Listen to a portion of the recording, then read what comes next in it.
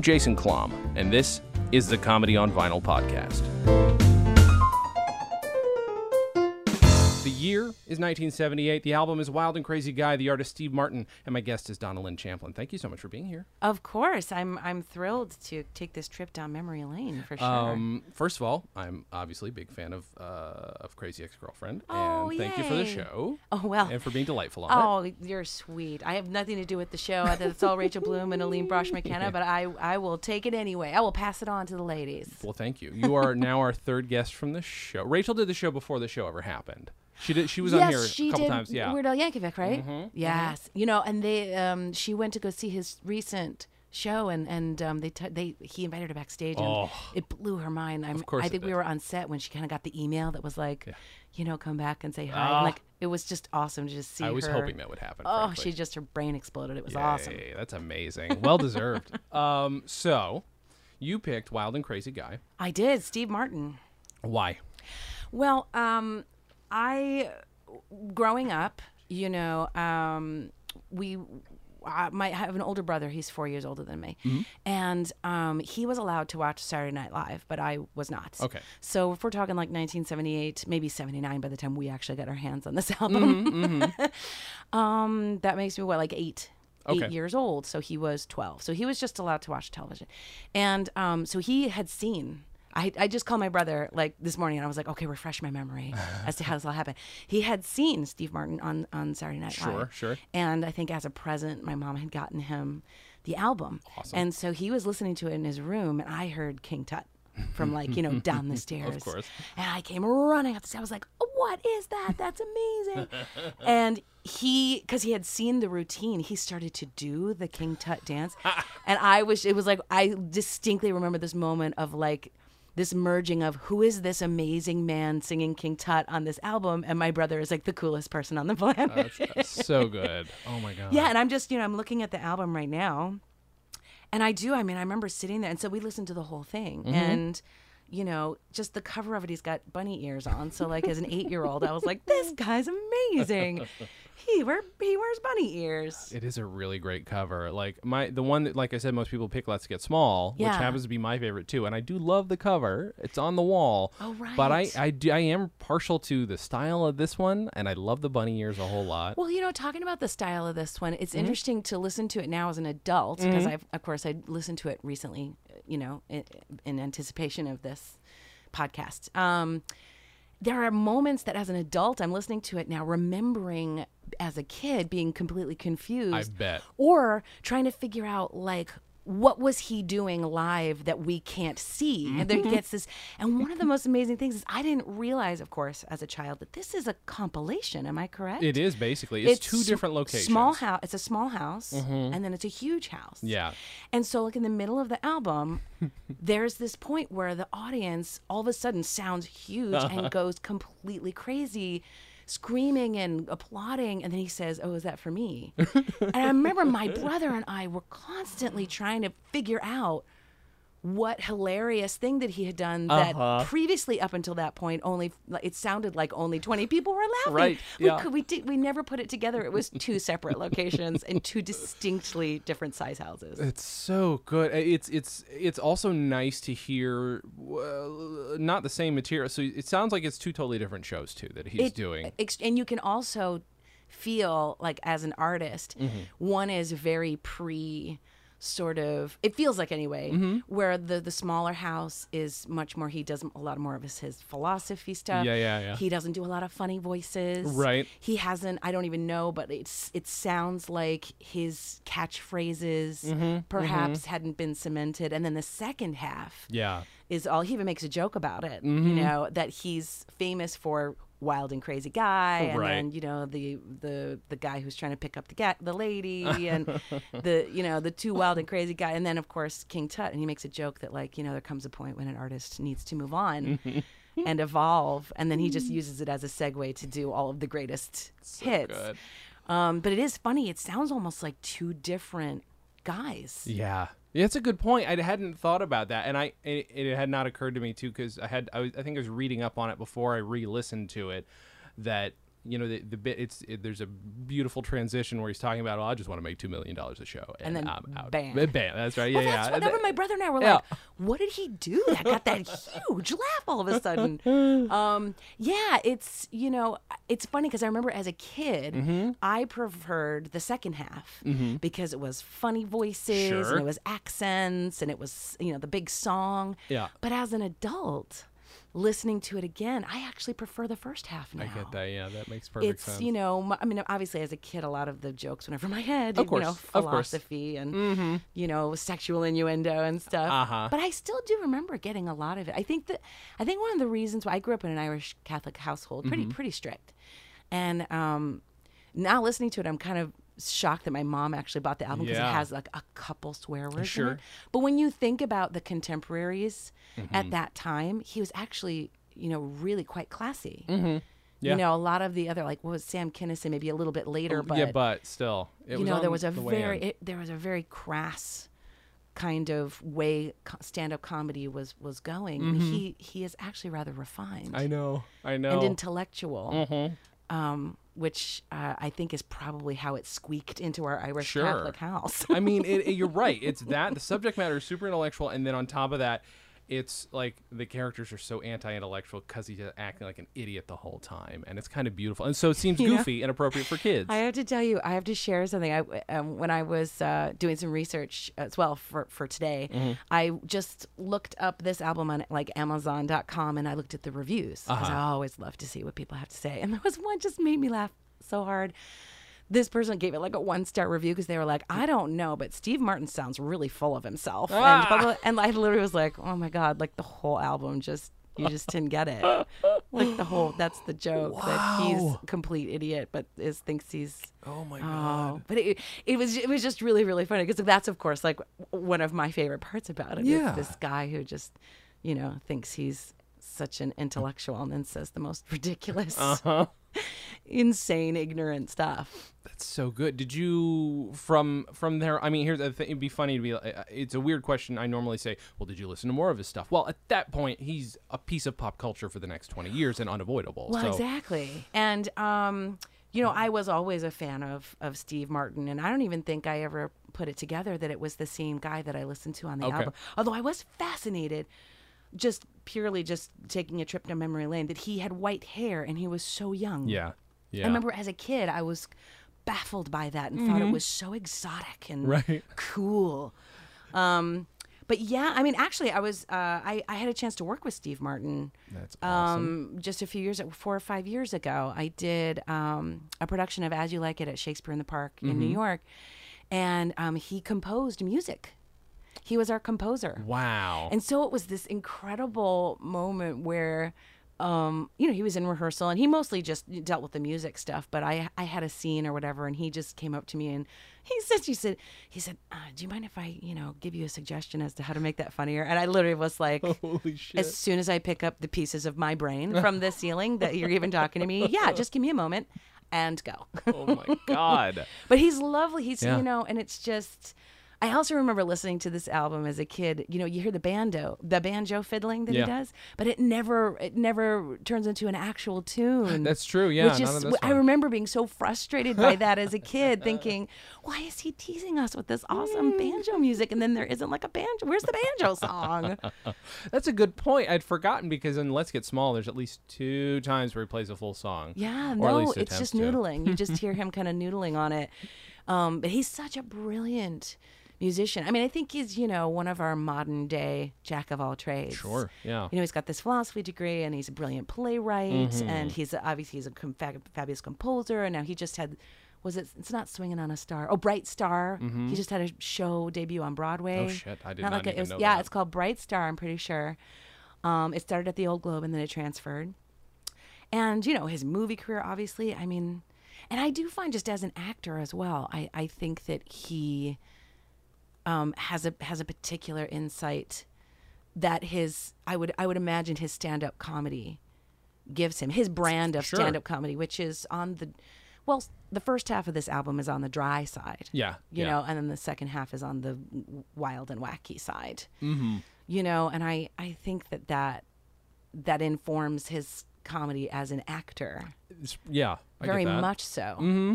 When you think of his roles of like, the dad in what's that, the Elizabeth Taylor remake? Oh crap. My Daughter's Getting Married, or whatever that one is. Father of the Bride. Father of the Bride. There we go. He pretty much plays a straight man. That's in true, that. yeah. But then you see Three Amigos, and he's completely bananas. Mm-hmm. But no, it's hard to not be a fan of Steve Martin in one capacity at the very least. Sure. So is this the first comedy album you remember being in the house, or was there other stuff? Is this like the first thing that hit you? This is the first thing that I actually remember committing to from beginning to end. Okay. Like, I have a distinct memory of lying on my brother's shag carpet. Mm-hmm. Yes, I'm that old. And just lying there on the floor with him and just listening to it play and just laughing to the point where my stomach hurt. Yeah. And I, again, a lot of the stuff went over my head, but a lot of the stuff didn't, because it was, there was, especially the second half was just very, very goofy and crazy, and funny voices always make kids laugh. Of course. I knew we had a lot of Monty Python in the house. Okay. My brother had a few of those albums. And it's also because I went from upstate New York. I'm from Rochester. So we used to get the snowy Canada channels. Oh, yeah, sure. So, we used to watch Monty Python and SCTV and all those sketch comedy shows on the, the very snow. You had to move the rabbit ears just so. Just right, yeah. And the planets had to be aligned. But, so that's kind of how that kind of English/European/Canadian comedy sensibility entered into my brother's consciousness, and then he would get the albums. Yeah. I don't think I was allowed. The first record I was ever allowed to buy was Olivia Newton-John's Let's Get Physical. I think I was in the 8th grade or something. But yeah, because I don't know if it was because I was a girl or we were an Irish Catholic house, but my brother was the only one allowed to have the comedy album. But he still snuck some quote unquote dangerous shit past him, it sounds like. A little bit, because I do remember him, like, us having secret, like, I don't know if this, I might be wrong, but I keep thinking it's Sam Kinison. It was somebody who swore very much. Mm-hmm. And I actually remember leaving the room thinking, oh my God, I'm just, I'm going to go to hell just for even listening into this. But yeah, no, I mean, there's something about Steve Martin also kind of has that weird kind of dad quality. Yeah. In the first in the first half, where he's like, I'm an intellectual and I like to I like to talk about very smart things, and even that riff, God, that one riff about smoking pot, which I again did not understand what pot was, but I knew smoking was bad. Yeah. And it was like, I only smoke in the very late evening, and then in the middle to late evening, and then he basically names like the whole day. I remember that was one of my favorite bits as a kid. I just thought that was hilarious. It's a perfect escalation. Like, it's a perfect misleading. Like, I get that. A kid would understand it, even if they don't know what pot is. They're just like, oh, that's bad. But it's funny. That's funny that he keeps doing the bad thing. And everybody gets cat handcuffs. I mean, that's a joke for the ages. It really is. At 8 years old, I could see how it was funny to put 2 handcuffs just on the front paws of a cat. That's hilarious. It's funny just describing it. But it's funny. I have a 5-year-old son, and in listening to this album again, especially the King Tut, I mean, all I could think was like, oh my God, my kid would love this. Yeah. And listen to the lyrics of King Tut again. There's nothing vulgar about it at all. It's just a really good hook. Mm-hmm. It's a great musical hook. I mean, I think wasn't that the band that was the Blues Brothers? God, I think so. They're called. I think I looked at they're the King Toot and the Untouchables, or what is it? Oh, King Toot and the Uncommons. And that's the what Uncommons, it is. that's what it is. There we go. I'm gonna have to look up. But I'm thinking I You read. could be right.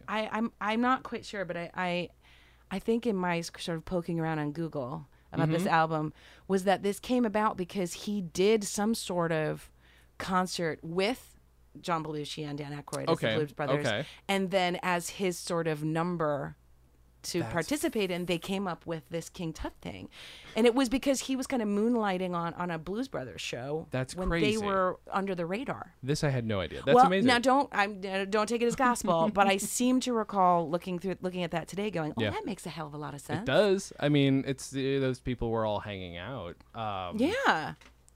One of my favorite jokes in this whole bit, the whole album, and it's so stupid, but it's the kind of thing that I would have loved as a kid, is where he talks about yelling movie in a crowded firehouse, and it's just so dumb. But but I mean, it's that. I think that's where his philosophy degree comes in, and even as a playwright, you know, what is it, La Pinagile? It's what's the beginning, Picasso, the La Pinagile or whatever. Mm-hmm. You know, a lot of the stuff that he writes that I know as an actor from his, you know, his plays and his. And even just his like op-ed pieces that you see pop up here and there, his tweets even. I know, yeah. You know, it's very much that philosophical what if kind of thing, not presented in a what if. Yeah. Which just makes it all the more funny. Sure.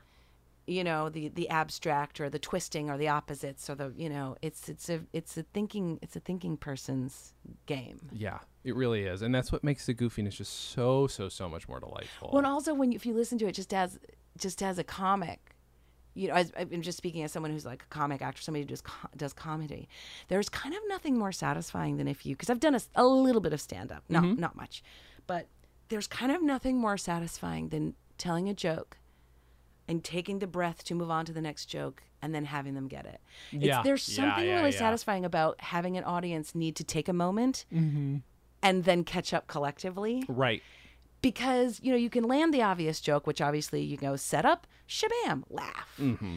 You know, but if you're kind of doing the stuff that he does, which is you have to think about it for a second. Right. You have to stay 1, 2, 3 steps ahead. Yeah. And be prepared to move right along. He actually, I wish I had taken a note.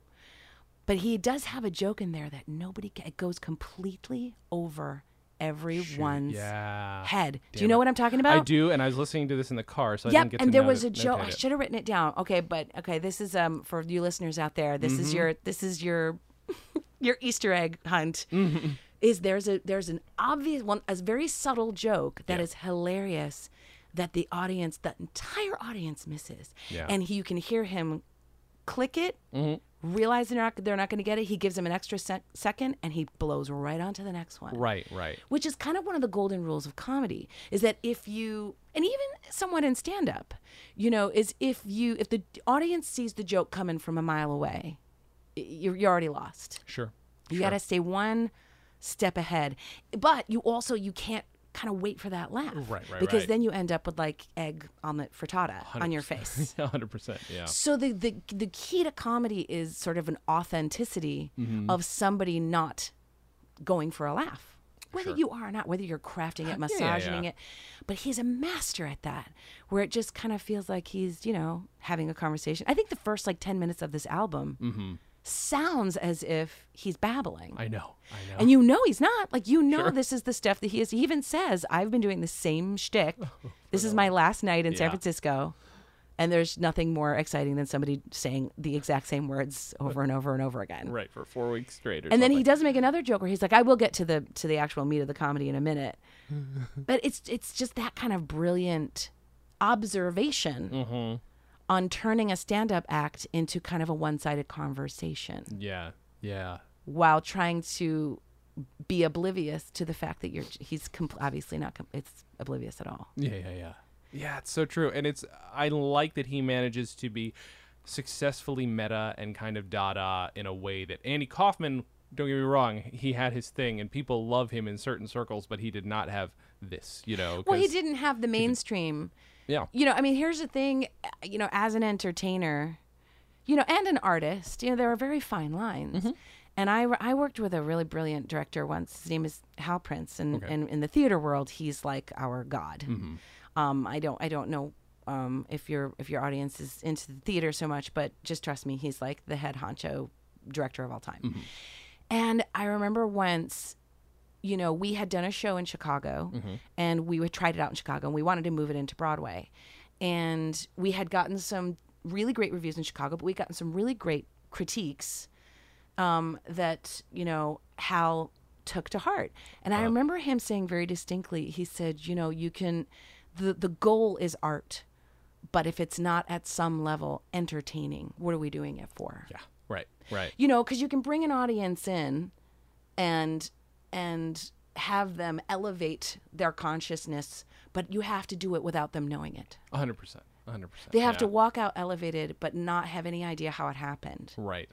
And I always remember that you know, as an actor and as somebody who does comedy, you know, if you're going to do something meta, if you're going to do something Dada, if you're going to, you know, go out into the hinterlands of something, you have to stay solidly tethered to the center bullseye so that it has a point. Right. Because if you go too far off the rails, then it's really just, you know, an exercise in masturbation. 100%. If you'll allow that was me. exactly what I was going to say too. That's 100% you know, right. It's and we've all been there. We've all seen those shows. We've all seen those stand-up acts. Mm-hmm. You know, so it's a very, very tricky thing that he does. And again, I'm a big fan of Andy Kaufman as well. Sure.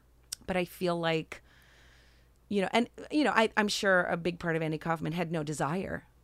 Oh, yeah. To entertain ultimately. Right. I think his main part of his desire was to elevate and evolve, and if you didn't, you know, fuck you, which was in itself fascinating. Sure. But I think one of the reasons why Steve Martin is so successful and has had such a long-term career in so many different facets, it's because I think he always remembers that at the very end of the day, you know, the point is to not alienate an audience, but to reach them in a new way and encourage them to maybe elevate their thoughts or their humor without making them feel like they're being schooled. You know, the more you're talking about this, the more it's getting me thinking about, because he before this and before he was Steve Martin, he just wrote for the Smothers Brothers. And did he really? He did. And I what's didn't great know is that. if you watch some old clips, there's a great documentary called Smothered that came out probably 10 years ago, and it's all about the censorship battle. There's clips of him on the show though, playing a writer. And he's got fucking full black hair, right? Which is crazy. He went white quick and like instantly. But the idea that he worked on this show that was like notorious. I almost leaned away from the microphone. Notorious for being edgy and also being heavy in the pop culture. Eventually, and I think they know this, they went up their own ass a little bit. But at some point, they were exactly what you're talking about. This perfect confluence of pop and art. You know, yeah, which you know is a very, very delicate balance. Yeah. And you know, it's kind of an old school showman sensibility with a new school sort of liberal. I mean, I don't want to say liberal, but you know, that sort of philosophical, open-mindedness that I think is kind of amazing. It's true. As to what he does. The episode we just did yesterday and like released immediately after, we were talking about another Steve Martin album, Comedy Is Not Pretty. But we also, because I had two people on, they decided to both do their own album. So we did George Carlin's Class Clown at the same time. Yes. And like they kind of, the more we're talking about it, the more I'm also realizing that there's this weird social significance, but it's so not on the surface at all here. Whereas we talked about it yesterday, Carlin was very much like, I have a thing to say. Sometimes you'd be a little heavy-handed. Yeah. There's you couldn't accuse Steve Martin of being heavy-handed. You know, and here's the thing. What's also brilliant about him is if there's anybody that's a butt of a joke, it's him. 100%. You know, and that's also another way to sort of invite an audience in. Yeah. They feel, you know, some audiences like to go to you know, to be abused. You know, that's part of the fun. Going to, I mean, I'm blanking on examples at the moment, but Dangerfield, right? Exactly. You know, they enjoy it. They enjoy the danger of, oh my God, are they going to point me out, or are they going to, you know? But with Steve Martin stuff, again, he was never vulgar. Yeah. Except for like I think on this album, just 2 exceptions. And what's brilliant about it is that he saves it. Yeah. So that when he does say the word fuck, or he does do a play on the word pussy, it has an effect. I know. You know, after a while, like even, you know, Eddie Murphy Raw, or you know, you just, after a while, you just don't hear it anymore. And you just kind of get like desensitized. And so what's really great is he very, very, very specifically picks those 2 but with the intention that you're going to not forget it. Yeah. Because it would be so unusual. All of a sudden, this guy like says the word, you know, that cat was the best fuck of my life, or whatever he says, you know. But yeah, the fact that audiences can feel safe, you know, going into a Steve Martin show, I would imagine, like these, whereas that they always know that they're free to laugh at him, with him, at him, which is, you know, another really great kind of way to, oh my God. Can we talk about the nonconformity? Yeah. Oh. Now, so of course that went over my head when I was a kid. And of course I'm listening to it this morning and I'm laughing my balls off at it because You know, the whole like, I will, you know, now repeat after me and blah, blah, blah. I'm so happy to be here. I'm so happy to be here. Blah, blah, blah, blah. Now repeat the non-conformity agreement, which is, you know, I will be unique. I will be unique. I will be different. I will be different. I will not repeat anything anybody tells me to repeat. I will. And it dies so brilliantly. I love it. But again, there's that pause. Yeah. There's that pause where where your audience doesn't, you know, just sit back. They're forced to, you know, they have to lean forward. They have to participate. Mm-hmm. And if they're not thinking, then, you know, they miss out. And he's so willing to give them the dessert too. He's willing to do he does his character, the Saturday Night Live character twice. You know, he does a couple other bits that are like clearly See, like, but that's a smart showman. You know, because, and that's also an artist who has his ego in check and knows that these people have come for that. Sure. So, you know, he gets to do the stuff he wants to do, and he gets to give them what they want. Mm-hmm. That's a smart showman. For sure. For sure. You know, and there's a lot of artists, I'm sure, who would just be like, you know, oh God, if I have to sing King Tut one more time, right. I'm a three-dimensional being. I have thoughts. I've evolved. That was 10 years ago. You know, an artist who's more insecure and has more ego-driven. Mm-hmm. Will, you know, but again, he uses that as a joke. For sure. He sets everybody up to think that he's one of those guys, and then he delivers. Absolutely. Which is, you know, brilliant. Do you think it could just be me, and it could be the fact that it's hard to cut around a very loud audience as opposed to, but it seems like the second side, there's a lot of cutting around. Like, it seems like it was a much longer show with a bunch of shit we didn't get to hear. Yeah. It's like there are a lot of really bad cuts in it, which just happens. But it was strange. And then, of course, as I'm listening to it, I'm remembering, they had to have tracks on the albums, didn't they? Right. Like, they kind of had to separate it. Mm-hmm. And it is, I mean, I would love to know the reasons why. Why did they cut that there? It sounds like he was in the middle of something. Exactly. What happened? And I want to know what else was I know. there. I mean, there's so many things. It could have been a heckler. It could have been he, you know, said something that he thought, okay, that's fine for this house, but I don't want it to be like preserved forever. Yeah. Because, you know, have you ever done stand-up? No. You know, I mean, you got to go, again, I'm talking limited personal experience. Mm-hmm. But, you know, to do successful stand-up, even tangentially, what is that in now? Tangentially, that's it. You know, you've got to open a part of your brain that leaves room for whatever happens. Like, I think even in the first half, like somebody brought their 2-year-old. What the hell? I know. Somebody brought their 2-year-old baby to a stand-up Steve Martin show, which apparently cost $4, which he mentions a lot. Yeah. How old's that child? 2 years? I got a joke for him. I got a great joke for her. These two lesbians walking. But again, see, that's the part of the brain when you're doing stand-up that always has to be open and active. And depending on, like, if you watch Kathy Griffin, where she hardly has any notes. Right. I would say she's 85% open for business, anything goes, and she just, whatever comes into her head comes out her mouth. Sure. It's a much more dangerous way of doing comedy, 100%, which I would not imagine would be his jam. He seems to be like, I've got my highway, this is my turn off, this is my, if I need to go and get my car checked or more gas. But I think he's one of these guys who like really maps it out. Yeah. But you know, there is that part of the brain that's always got to stay alive and awake. And he, you know, you can hear that. And so I'm wondering, oh man, did he just kind of like, you know, did somebody, you know, is he reacting to something, or did he just go off on a tangent that he regretted? Right. Yeah, that's a good call. Which sounds unlikely, and yet, you know.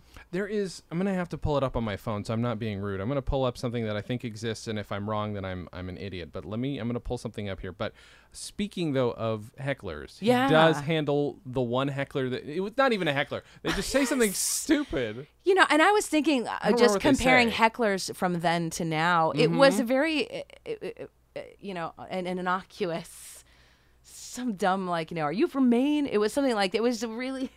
Like, compared to the hecklers now who are just borderline abusive. He's lucky he's or not a woman. Not even borderline, just completely abusive. Sure, yeah. Yeah, look it up. But what did he say? What did the guy say? I'm trying to find that. I'm trying to see.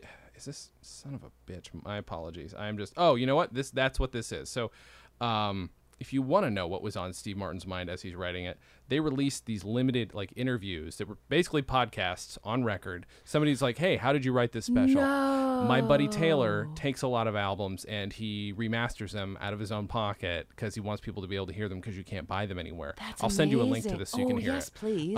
So it does exist. If you guys go to Fuji Puzzle Box, it's taylorjessen.blogspot.com. I'll put links in there. His stuff is amazing, and this is one that you should listen to because it's a perfect companion to this.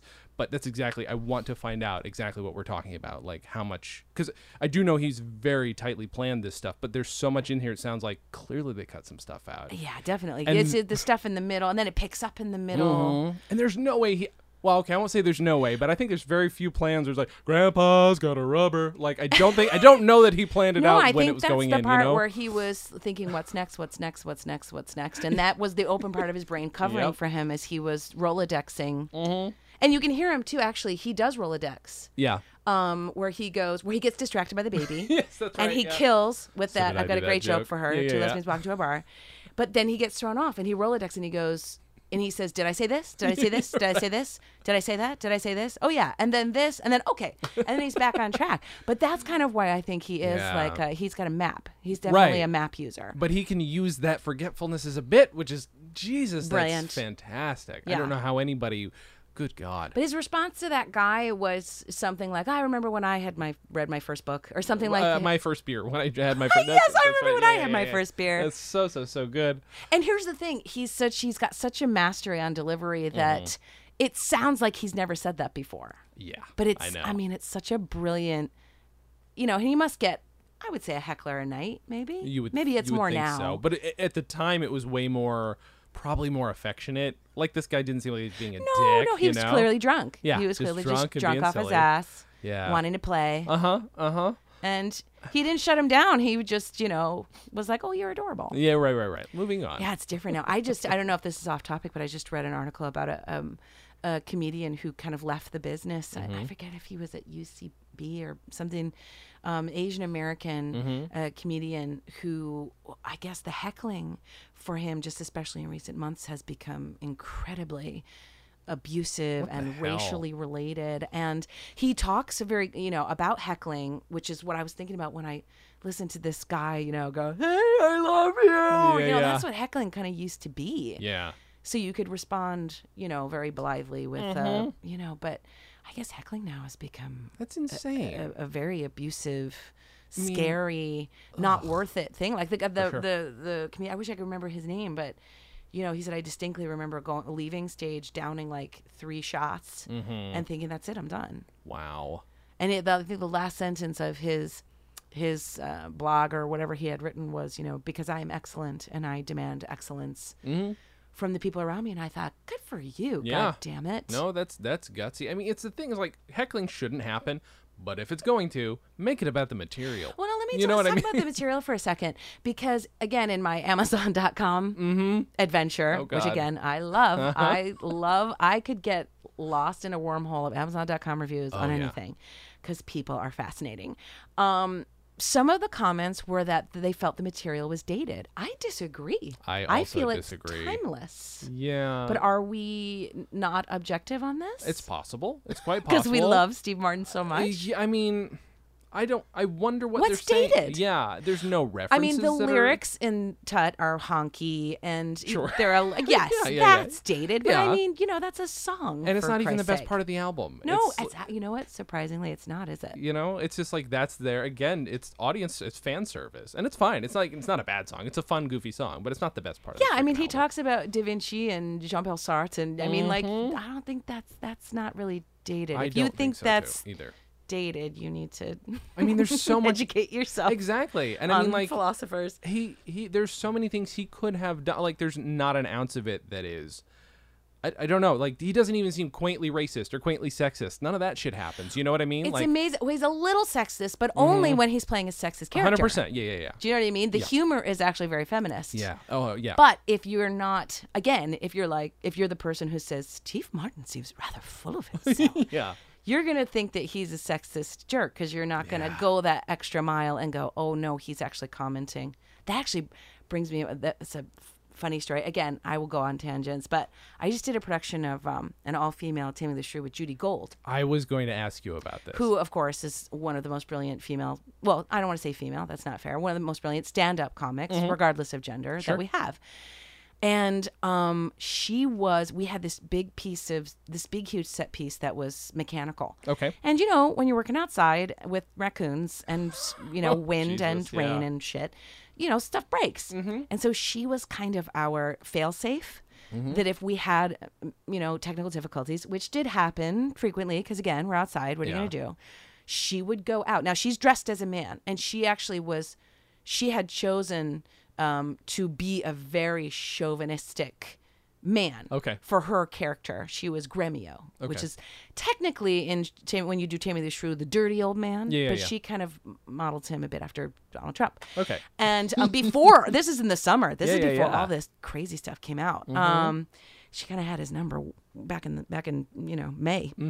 And she would come out, and, technical difficulties, she'd come out and just do this monologue as a sexist sort of Donald Trump, rich businessman guy. And there was a woman one night, a young woman, who screamed out, stop! Oh, no. And we were all confused. We were like, wait, what? She was like, that's sexist! You're sexist! And literally, like, Judy Gold took a seat. She was like, you realize I have tits and a uterus, right? You realize that I'm actually...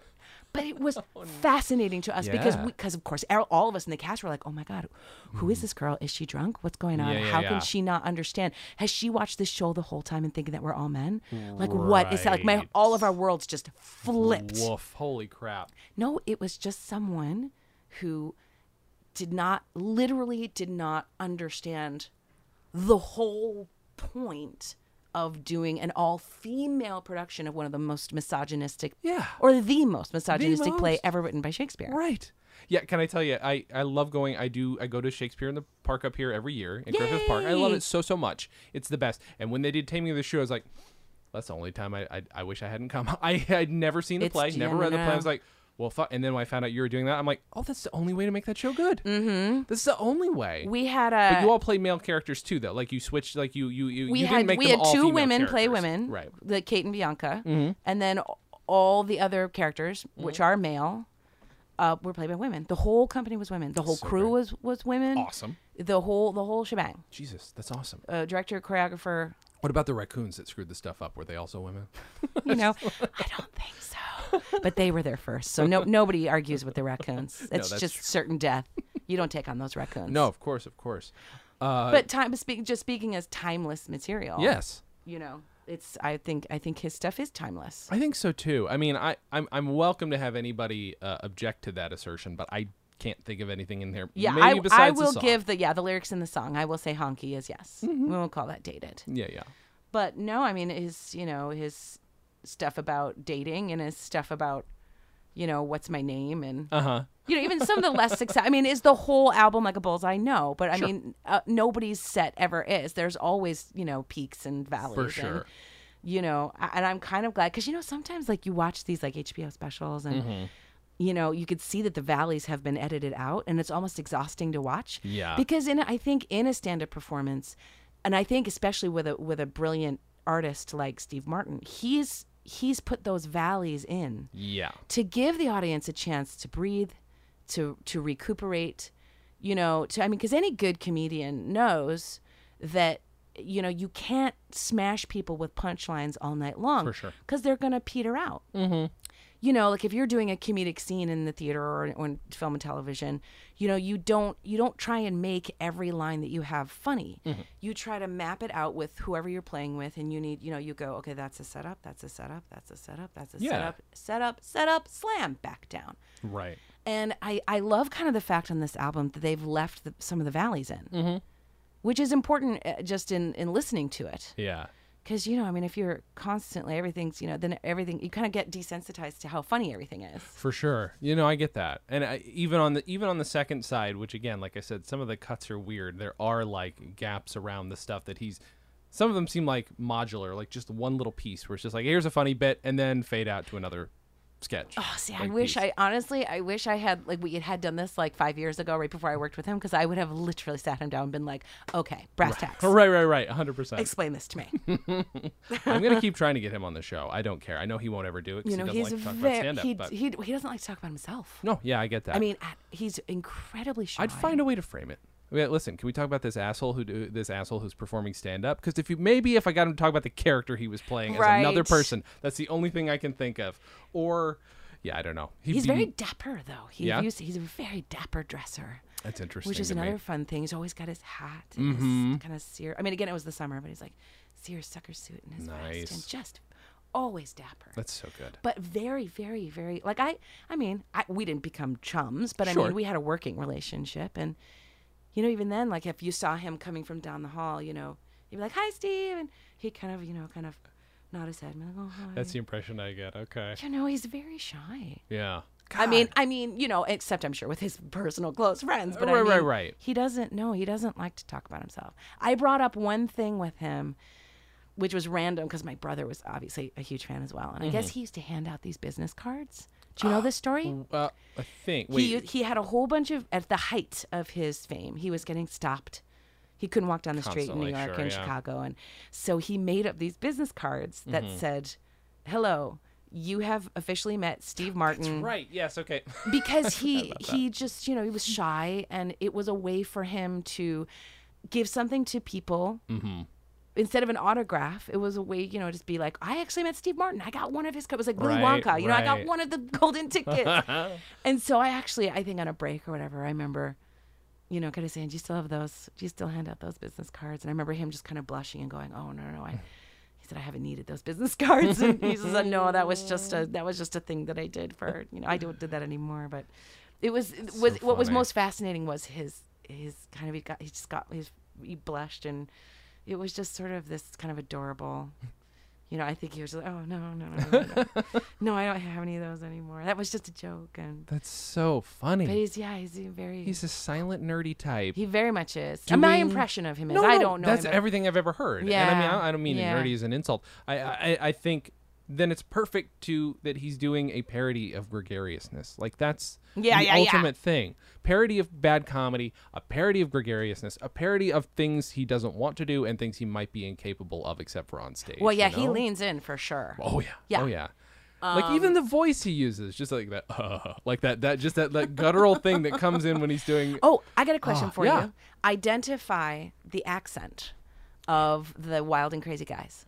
Because I was listening to it because I thought, this is borderline, quote unquote, offensive, which is not something he does. Sure. So then I was like, who would get upset? Is it Italian? No. Wait, right. Is it Slavic? Wait, no. Well, wait, is it German? What is it? I realized I can't identify that accent, which again is one more example of his brilliance. I agree. I think so. No one can get offended at it because it's not really. Accent. No, I look. They're supposed to be Czech, but it's this goofy version of Eastern Europe. Yeah, but it's like it's not clearly not a real one. No, it's like a goofy. Because it sounds Italian a lot. Yeah. You know, and it's funny too because I remember Rachel Bloom.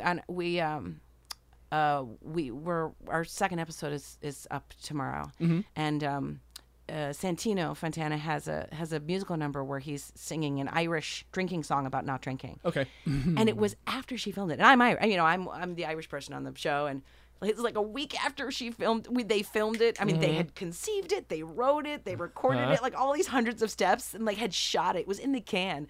And I think she was looking at it, and she comes up, she goes, "Oh my God, I forgot to ask, is it offensive?" She said, "Oh my God, as an Irish person, are you offended by that song?" She's like, "Oh my God, it's so late. It's too late. Have I offended the entire Irish community?" I was like, first of all, honey, you can't offend Irish people. Yeah, right. That's so number one. Good call. If you're gonna pick somebody to make fun of who's gonna have a good sense of humor about it, it's the Irish. We're gonna find that hilarious. 100%.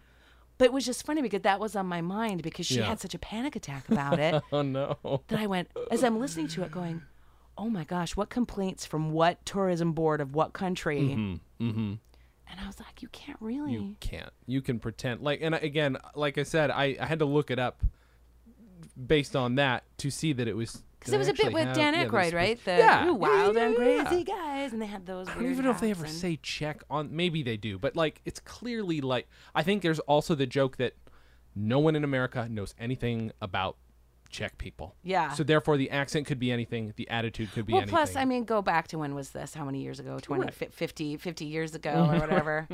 You know, people were not as, I don't want to say politically correct, but I don't know. People had a higher tolerance, I guess, for that kind of joke. I'm not saying it's okay. I'm just saying if you think 50 years ago what the environment was for those kind of jokes, people people didn't have too much trouble. You know, I'm just thinking though back to that note that he gave me in As You Like It. Now just thinking about the kind of comedian he is actually, I forgot, he's incredibly technical to the point where I almost couldn't figure out what he was saying. It was like, okay, say the line, then lean in, then you put your hand here, and then blah, blah, blah, blah. Oh my God. Which is now, I'm, even thinking and talking about the album, I would imagine there's as much technique as we suppose is behind it, even in the effortlessness way and the way he speaks. I would imagine that there's even more than we. God, that's I thought when you were going to say technical, like I thought you were just going to say a line reading, but no. Wow. No, I remember very distinctly because I remember being so upset that I couldn't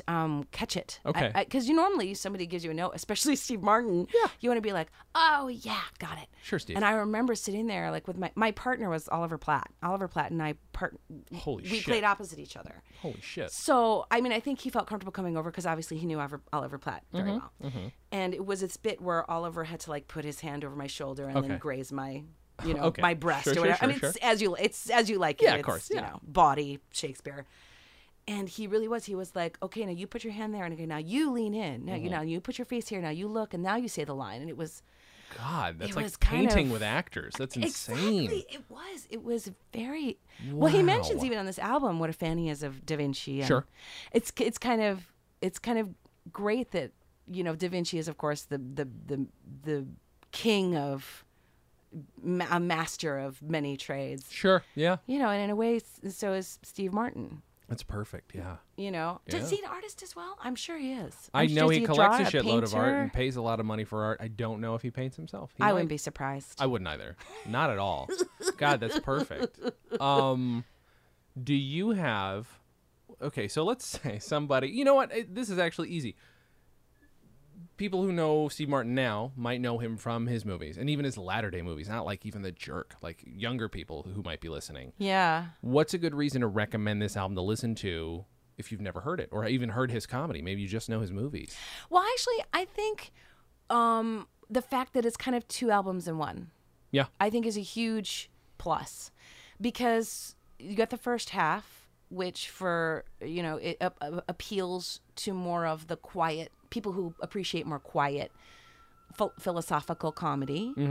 And then the second half, which is much more of his broad, funny voices, strange, seeming tangents, but I doubt it. And then the King Tut. And so I think it's actually a great album if you're not familiar with Steve Martin because it kind of gives you two sides of the same coin. Yeah.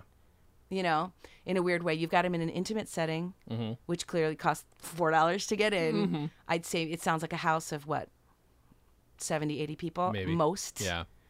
And then you've got him clearly in a huge house with thousands of people. It sounds like at least 2,000 people to me. So you've got a different energy there. So you kind of got two different Steve Martins. I have a question for you. Yeah. How much time passed between the first half and the second half? Because it sounds to me like a year. Oh, in terms of when the actual recording? I only found the names of the venues because the first one is... Because his style is so... Now, granted, he may have adjusted his style from small house to big house, which we all do as actors in the theater. You play to a small house, you do this. Play to a big house, you got to do this. Because you got to hit the back row wherever you are. Yeah. So it might just be two different styles of him working in two different size houses. Yeah. Which is, makes total sense. But it also sounds to me like he'd had enough time to establish those characters on SNL for them to be famous and for him to be getting to a point where he was ready to move on. Right. Yeah. That's a good question. It didn't say anywhere on Wikipedia. It feels like at least a year, if not 2, which makes no sense at all. Right. Knowing how albums were made back then and how they would, crank them out, especially and he had 3 albums in a year, if I'm not, or no, not in a year, but one after the other. So that was 77. This is 78, and then Comedy's Not Pretty, I think, is 79. I just wonder if that stuff from that San Francisco nightclub, because even the way he talks about himself, it doesn't sound like he's established yet. It sounds like he's working a small room. Yeah. So I'm wondering if that was those old reels, those tapes or whatever. I mean, I wonder if it was just a bunch of reels that he had in his attic or whatever, and then they were putting this album together, especially if he put out a bunch of albums at once. Right. And he was like, you know what? We don't have enough material from that big amphitheater that I played. Why don't you throw these reels from when I did the San Francisco gig? It's clear, clearly I'm guessing. Right. But when you listen to the album, it's not only a distinct, for me anyway, a distinct difference in the size of the house. It's a distinct difference in style and sort of like an establishment of him and his catchphrases. Yeah. No, that's true. I know he for sure wrote the joke about that leads into the it had to have been close because he wrote the joke about going to a bigger theater, blah blah blah blah blah, with the intention of then the fade up joke. So I think it had to have been close. Was that the intention though? Yeah, or was it a happy accident? From everything I saw. Oh, okay. Yeah. But again, what I want to do is, like I said, everybody go to taylorjessen.blogspot.com. I think you're going to get a lot more in. There are Monty Python ones too, by the way. There's some of these these great background interviews. But also, the musical stuff too is always even with Zach Galifianakis. I mean, there's if you add when they add musical elements to anything, and then he went on to do The Jerk with Bernadette Peters, and he sings with her, and I think the musical element is great too. And you can listen to it, honestly, with your kids around. I listened to this when I was 7, 8 years old. And I loved it. And I did not get half of it, but I still found it funny. And I have a 5-year-old son, and I'm going to go home after this, and I'm going to play him King Tut. That's awesome. So it's actually, something you can share with your kids if you have kids, but which is cool because I had never really thought about. I share music with my son, but I hadn't thought about sharing stand-up, and this whole thing brought back what a huge part of my relationship with my brother. Was just lying on his floor listening to Steve Martin and Monty Python. And, that's good. And all that stuff, and it's a great. I don't know. It's something to share with your family. That's perfect. Yeah. Where can we find you online? What do you have to promote? I know what you have to promote. I am on a show called Crazy Ex-Girlfriend. Yes, indeed. On the CW, which is network. Everyone thinks it's on cable. It is not. It's network. You don't need a cable package. You get it on your TV. So that's, the good news. We're in our 2nd season. Our lead, Rachel Bloom, is phenomenal, and she's won a whole bunch of awards. She's won a Golden Globe, Critics' Choice. Our show just won 2 Emmys. Awesome. So, we're fancy. Yep. But it's super funny, and we have music on the show. And so if you dig comedy and interspersed with music, you would totally dig our show, and you should watch it. It's my favorite show on TV. And we've got for real bona fide singers and dancers and people from the Broadway and people from the West Coast and people from all over, people from Chicago. We've got Pete Gardner's from the stand-up circuit in Chicago, and we do a lot of improv on the show. So a lot of that stuff ends up in the final take. And Rachel's from did she do UCB? Good question. I think so. Yeah. I know her husband is still very much Dan Greger, right? Who is also a writer on our show, right? But yeah, so that's what I'm promoting. Yeah. Up until recently, I had a website, but I let it go. It was so embarrassing that the upkeep on it was so humiliatingly old. Pain in the ass, that I actually just got rid of it. I thought, you know what? I just can't. It's an albatross at this point. It's okay. You're on an Emmy-winning show now. I know. It just made me look like, I just thought, this isn't making me look good. I have a kid. I can barely get up in the morning. Twitter? Are you on Twitter? I'm on Twitter. I believe I should know this, shouldn't I? I should know it. What is it? I'm the is host it DL of the friggin' Champlin? show. I think so. That sounds right. I joined the Twitter when our show started last year. Okay. merely because the show was afraid that if I didn't establish myself on Instagram and Twitter, that somebody who watched the show, friend or foe, might create something in my name, and they didn't want that to happen. So, I'm still new to it, but I do participate in it, especially when we live tweet our episodes. That's awesome. Which are Friday nights at 9. Unless we're shooting. I was on the set on our premiere last week. So was Rachel. We were both like, and the show's happening. I hope it's good. But yeah, every Friday night there's usually at least 1 or 2 or 3 cast members who are live tweeting. So that's super fun. So that's hashtag Crazy Ex-Girlfriend. Awesome. Yes, you are DL Champlin. Is that okay? Good. And my Instagram correct. is unnecessarily complicated because I just didn't know what the hell I was doing when I created it. It's something ridiculous like Donna, then lower slash. What do you call that? Underscore. Underscore, really? Underscore as in music underscore? Yeah. Oh my gosh. Donna underscore Lynne with an E underscore Champlin. Okay. It's unnecessarily long, but I also lied earlier. We've had 4 people from the show on the podcast. Who else? You had Rachel, me.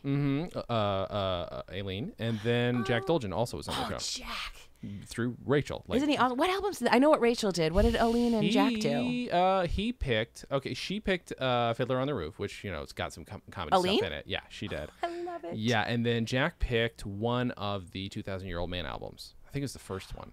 Brilliant. Yeah, it was so much fun talking with him. You know Mel Brooks, Rachel is a huge fan. She wanted him to be on the show, and he was unfortunately unable to do it due to obviously schedule. He's got a million things to do, but he called her personally. Holy shit. And we have this, I'm sure she'll put it on Twitter at some point when it was, because we were shooting, and she was, all of a sudden she was like, oh my God, I have to take a break. I'm sorry. And like, we were like, oh my God, is she okay? And then, 10 minutes later, she comes back and she's like, I just talked to Mel Brooks for like 10 minutes. Oh my God. And there's a beautiful picture. I don't know who took it. I think it might have been Aileen, of her like sitting outside in the parking lot. Like she looks like she's 10 years old. And the look on her face is just, so yeah, it's fitting that Jack would have picked one of those albums because everybody's a crazy Mel Brooks fan. No doubt about it. Well, it couldn't have happened to a nicer person. And I mean, I think we can all agree my podcast is the reason she's now famous. I'm just so happy to have helped with that. Fuck me, that would be the worst thing to claim. God damn it. No, everything helps. Everything is a part of it. I didn't know we could pick musical albums. Anything that came out on vinyl. I will tell you. I mean, I broke the rules I let her talk about her own album. Once. Who, Rachel? Yeah, because I'm like, I wanted to come back on the show, and she's so much fun. And honestly, it's one of my favorite comedy albums ever. Hers is so brilliant. Oh well, then I'm going to send you a copy of my album. I did just stand up, but I don't care. Oh my God, I want to come back and talk about something musical theater because that's like I kind of thought that's what you would pick. I thought that's what you would pick. The email that I got was like it seemed to be very expressly stand up. Oh, okay. No, vinyl. see that it can be anything. But I was thrilled. As long as it's a funny show, that's all that matters. Oh no, this is but this is great though because it really I have to thank you for kind of bringing me down this trip to memory lane because my brother and I have been talking about it. That's and then good. Awesome. It's actually been great. I mean, everything works out for the way it's supposed to. But yeah, no, I want to come back and I'll pick has anyone done Drowsy Chaperone with you yet? Talk about meta. Do you know that show? I don't. No. Okay, all I'm gonna say is the whole show is about a man called Man in Chair who takes his most prized vinyl recording of a musical from like 1920, and the whole musical is about him discussing the album of this musical called The Drowsy Chaperone. It's like this meta upon meta upon meta. I had no idea that's what that was about. I've heard of it, but that's great. Oh my God, it's so funny. That would be fun. It's one of the funniest shows I've ever seen. That's awesome. Okay. Well, you should come back. Oh, definitely good. come back. All right, good. Thank you guys for listening. I want you to, I don't know when this is going to come out yet, but go to lookingforwardmovie.com. That's the movie I've been doing since March, one blog at a time. It'll be cut into something real next year, but right now we're about 11 hours worth of blogs for you to watch. Follow us at Comedy on Vinyl. Follow me at jklamm, JKLAMM on Twitter. And that's about it. Thank you guys for listening. Donna, Lynne, thank you so much for coming. Absolutely. Thanks for having me. And as always, have a good thing.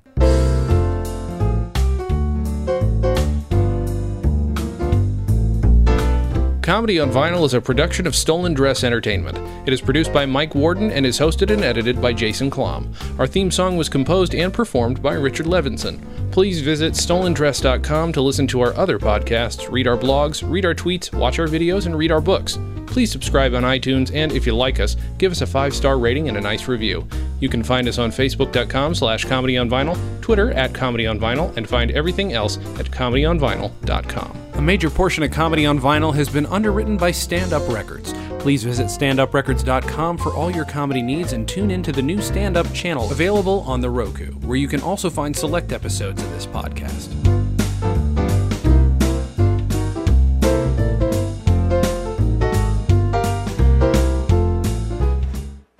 In 2012, Stolen Dress Entertainment brought you the feature-length mockumentary Looking Forward, the story of one 24-year-old man's presidential campaign, 12 years in advance of eligibility, and 16 years in advance of a good slogan. Now, in 2016, in anticipation of an historic election season, Stolen Dress Entertainment brings you the sequel, Looking Forward, 2016. 14 of the story's central characters will present video blogs, bringing you their side of the story. On the day following the election in November, the strangest, most unorthodox film sequel in history will be completed. Visit lookingforwardmovie.com to see every video as it is posted and to watch the original film for free. Subscribe to the channels you like, retweet the characters, and share your thoughts on the Looking Forward page on Facebook. Looking Forward 2016. One campaign in pieces.